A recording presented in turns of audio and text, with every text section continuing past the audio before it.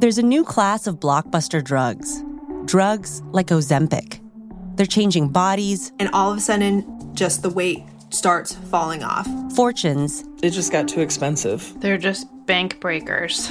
And industries. There was a lot of excitement. There was a lot of skepticism. The impact of these drugs from business to health is just beginning. From the Journal, $1 Trillion Shot. Find it in the Journal feed wherever you get your podcasts.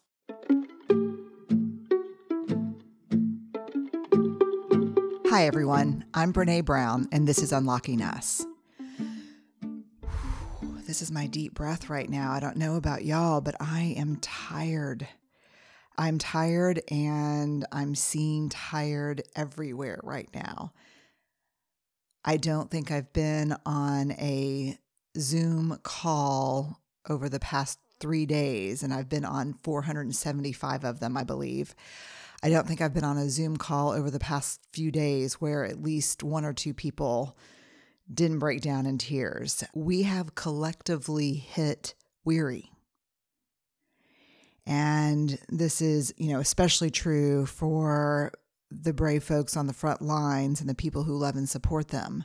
And it's also true for all of us. We are nearing kind of an exhaustion that we need to talk about. I think it's really important. If there's one thing you can count on from me, it's to normalize when I think we need to normalize, and to also say, whoa, this is not normal, when we need to say, whoa, this is not normal. But I do think it's important to normalize right now what we're in. The adrenaline surge of crisis is never as long as we need it to be, but it's often long enough to get us through the immediate danger, the flood, the hurricane, the landslide, the death of someone we love. Many of us have lived through natural disasters, and all of us have lived through personal crises, and we know there's a rhythm. We know that there's kind of the moment of crisis, and everyone comes together, and we're incredibly fueled by get it done and how can I help. We're so focused on what needs to happen next that we barely notice how normal, and by normal, I mean that sacred, holy place that we are never grateful for enough until it's gone, sweet, wonderful, normal life. We don't even notice during crisis that it's been ripped away. Slowly, the crisis part of struggle comes to an end. The waters recede, or our friends leave after the funeral. And what we don't talk about, I think, enough in the world right now is there is just so much mess and so much loneliness and overwhelm once the waters recede, once everyone goes home after the funeral. That is when the loss of normal swallows us whole. And we are coming to the end of our adrenaline surge. And we are standing, I think, at the gaping mouth of the end of normal. And we're feeling swallowed a little bit. And I just want to normalize that for everyone. Unfortunately, the crisis, the COVID-19 pandemic, is not going to be a crisis that follows the natural rhythm of things. I do not believe. I think it is not a sprint. It's going to be a marathon.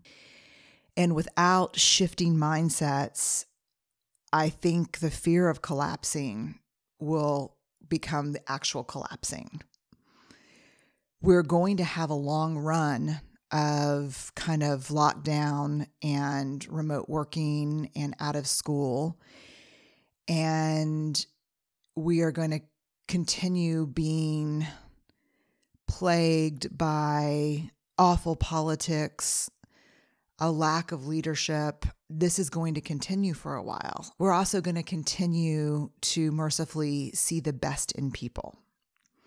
We need a new mind shift. We need a way to think about this right now that moves us out of crisis and adrenaline-fueled thinking into something longer. And, for me, the metaphor that comes up is settling the ball. Ellen played soccer for 10 years.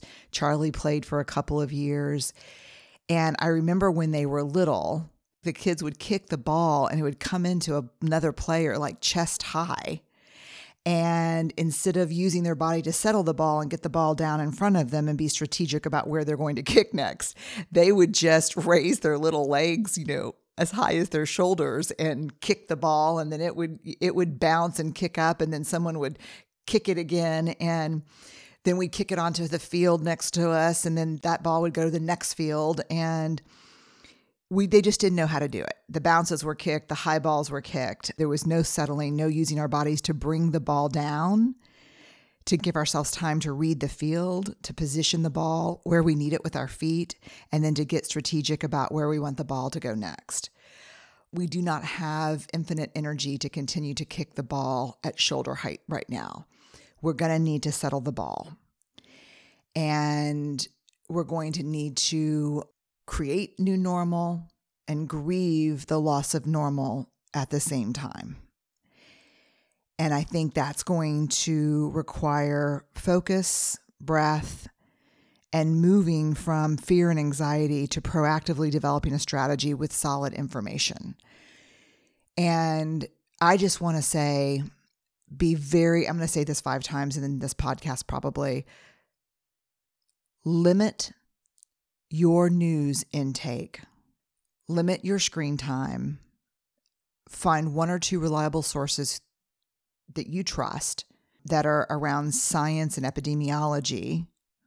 And even within a good science and epidemiological crew, there are calm spreaders and fear mongers. So find the right folks, lean in, trust, gather what you need to be strategic, but don't overwatch right now. I'm going to share 2 strategies with you that I think will help us settle the ball a little bit. The first strategy is what we call our family gap plan. So I have to start by debunking one of the worst myths in the world, and that is the myth that strong, lasting relationships are always 50-50. I call BS. That is not the case. Strong, lasting relationships are rarely 50-50 because life does not work that way. Strong, lasting relationships happen when your partner or friend or whoever you're in relationship with can pony up that 80% when you are down to 20%, and that your partner also knows that when things fall apart for her and she only has 10% to give, you can show up with your 90%, even if it's for a limited amount of time. Let me tell you where this started for us. When I first started doing a lot of speaking and traveling, I would be on the plane flying back to Houston and think, I just need to crawl in bed. I just need to crawl in bed. Please, God, let me get to the bed. Let me get to the bed. And I had no idea that what was happening at home was that Steve was holding down the fort, parenting our kids, running carpool, cooking, working full time. And he was at home thinking, I just need to get in bed. I cannot wait for that back door to open so I can go get in bed. I just need to close my eyes for just an hour. I need to get in bed. So the back door would open and I would expect him to say, oh, welcome home, babe. Go get in bed. Rest. You've been out there working so hard. I know it takes so much. And he would expect me to say, hey, tap out, love. I'm back. Go get some rest. That is not how that shit went down, let me tell you. I would open the back door. I'd come in and I'd say, hey, I'm just exhausted. And he'd say, yeah, me too. And I'd say, oh, really? And we'd go back and forth and it would turn into a nightmare. It was just a nightmare. And it was like this maybe for 6 months. And one day, of course, the whole idea, therapy taught not to talk about situations when you're in the situation, but when you're in a good place. So one day we were feeling close and intimate and connected. And I said, we got to do something about the backdoor fights when I come in from out of town. And he said, we do. And as we started talking, one of us said, when you get back, I think it was Steve. He said, when you get back, I'm at 20%. And I said, that's problematic because when I get home, I'm at 20%. So from that moment on, we started naming where we are. We just absolutely, I talked to him on the phone last night And I said, look, I'm on the edge. I got a solid 15 right now. And he said, I was at 15. I'm up to 40. We got a gap. 15 plus 40, 55. We got a 45 gap to 100% relationship, 100% parenting, 100%. We've got a gap. So what's the family gap plan? This is where I think it is incredibly helpful. So about, 10 years ago, let me think about this for a second. Ellen's 20. She was probably 9 or 10. So I guess it's probably a decade ago. When we first came out with this plan, we sat down and put together a family gap plan. What happens when collectively Steve and I are one unit of analysis? We need 100%. I'm at 20. He's at 20. Our family is also another unit of analysis. We're at 100, and maybe we'll do a family check-in. And Ellen might say, I've only got 10 right now. I've got papers and my friends and I are having problems. And Charlie will say, I don't feel good. What's the gap plan? So our gap plan, when we're not at 100, we move into the family gap plan with complete seriousness. 1, sleep, 8-hour minimum for everyone. 2, move your body. It's where we store anxiety.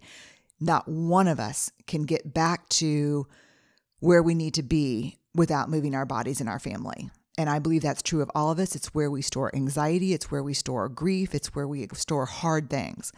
Number 3, eat well.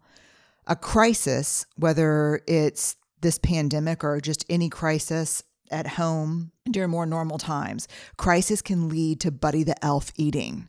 Buddy's 4 food groups: candy, candy canes, candy corns, and syrup. That gives us some instant relief. And then that insulin, sugar, up and crash, is so hard on our emotions and our bodies. So eat well, limit the news, again, gasoline on the anxiety fire. Then this is where it gets interesting. Again, if Ellen was 10 when we first started doing this, then Charlie was 4. And we sat down and we talked about when we're having a hard time and we're not 100% as a family, what do we do to make sure everything's okay? And I still have these written down. Here was the family gap plan circa 2010. No harsh words. No nice words with harsh faces. This is the peril of being an emotions researcher as a mom, because my kids have a lot of language and they can really use it sometimes against me, because, I'll never forget the first time Charlie said, "Why are you mad?" And I said, "I'm not, Charlie. I'm using nice words. I'm using kind words." And he goes, "You're using kind words, but you've got a harsh face." So number 1, no harsh words. Number 2, no nice words with harsh faces. Number 3, say you're sorry. Number 4, and this was when I found this to do this podcast, it made me start crying. Now I'm not sure I'm going to get through it without crying now. Accept apologies with thank you. So we taught our kids from the time they were young that real apologies require acknowledging the hurt that you've caused someone else. And that when someone offers you a real apology for something they've done, that they shouldn't say, "That's okay." You should say, "Thank you." And my kids do that now. And I got to tell you, it's a little painful at times, because recently I kind of, was less than optimal parenting with my son. I was super frustrated about something. And I said, "I apologize. I did not show up the way I wanted to show up with you around this conversation." And he looked at me and he said, "Thank you. I accept your apology." First reaction was like, "You're grounded. What do you mean?"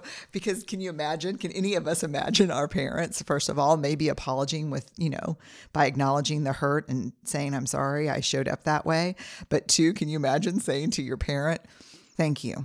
I accept your apology"? Like, it's perfect and it's good and it's meaningful, because it's not okay for him to say, "It's okay. It's not okay." But so that's number 4, apologies with thank you. And then 5 is puns and knock jokes. So again, Our family gap plan: no harsh words. 1, 2, no nice words with harsh faces. 3, say you're sorry. 4, accept apologies with thank you, not with that's okay. And 5, more puns and knock-knock jokes. Sit down with your family right now. This is such an incredible opportunity for some container building. What does the family gap plan have? How can you number? How can you check in with numbers? If you say grace before a meal, sometimes when we do it, or how can you check in? Okay, so settle the ball strategy 1, talk about where you are, name what you have, name the gap, have a gap plan. Strategy number 2 is around comparative suffering. So fear and scarcity are driving a lot of our thinking and feeling right now. So we all know what fear is. Scarcity is a first cousin of fear, born of fear. It is the I'm not enough, we don't have enough, when is there going to be enough? You can see scarcity actually manifesting itself right now in the grocery store aisles. It's endearing greatly. I wrote that you can tell a culture is deeply in scarcity when this conversation at a cultural level revolves around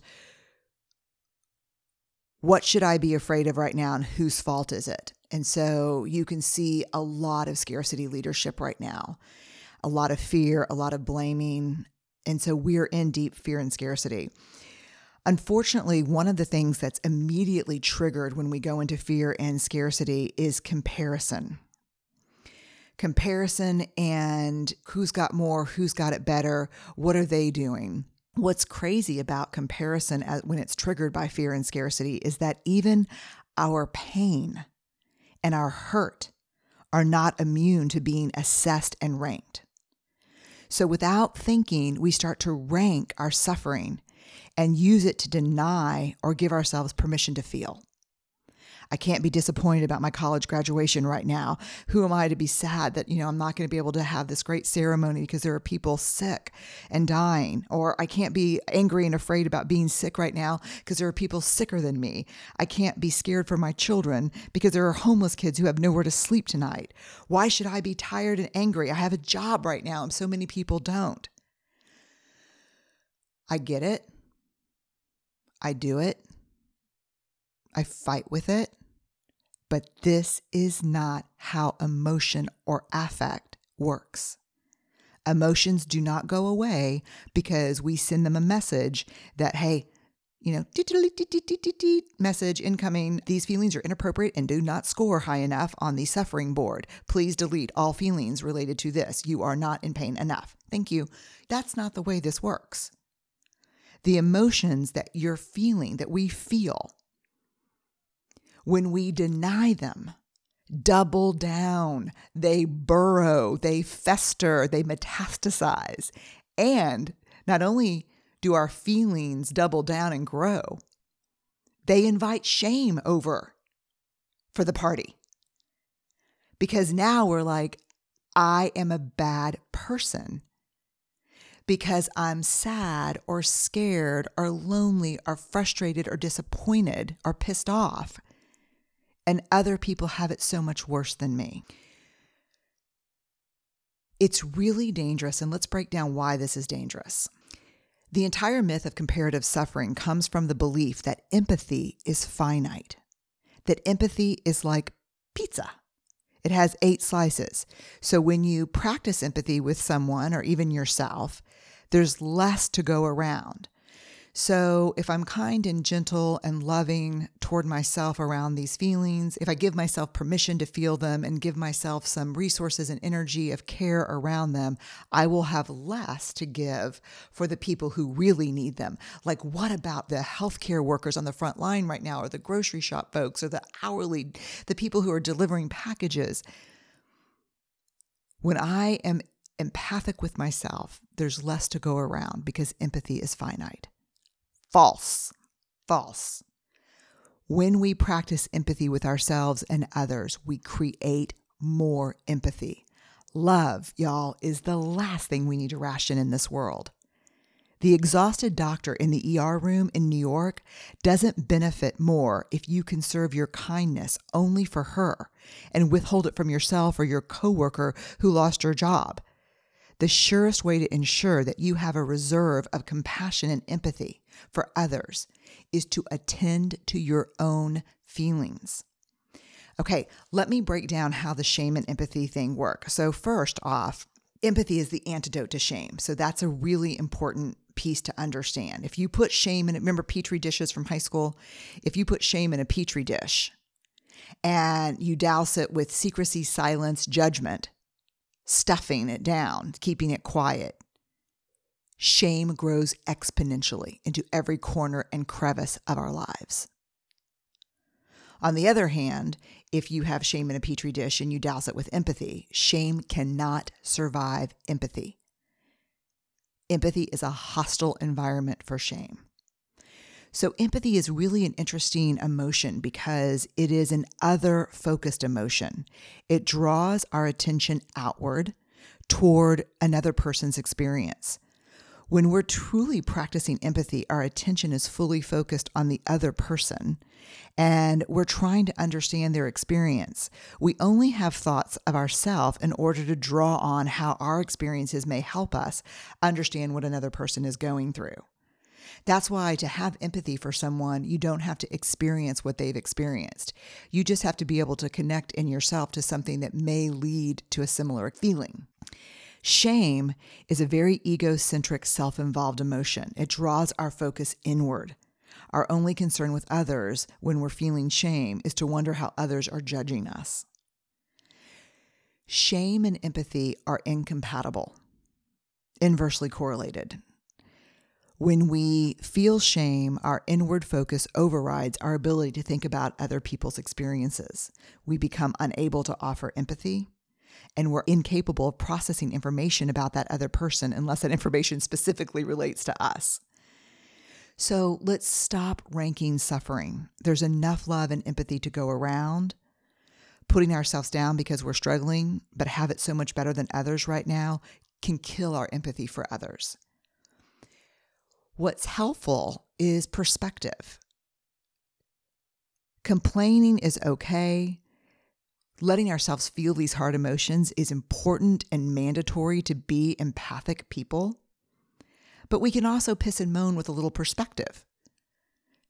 Hurt is hurt, y'all. And every time we honor our own struggle and the struggles of others by responding with empathy, the healing that results affects all of us. Here's one caveat I would share with you. And it's a note to parents and teachers and people working with kids. I talked about this in our first podcast episode on FFTs, effing first times, like our pandemic and working remotely and 5,000 other things we're doing right now. Perspective is a function of experience. Kids can feel like their worlds are ending because their worlds are smaller than ours.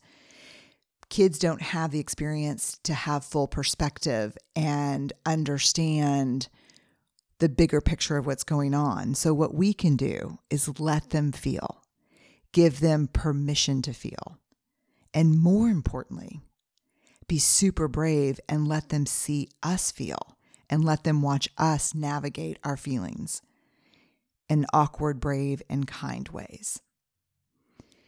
So final thoughts for today. We have entered collective weariness. Our adrenaline has done all it can do, and that's probably good because it's hard on our bodies.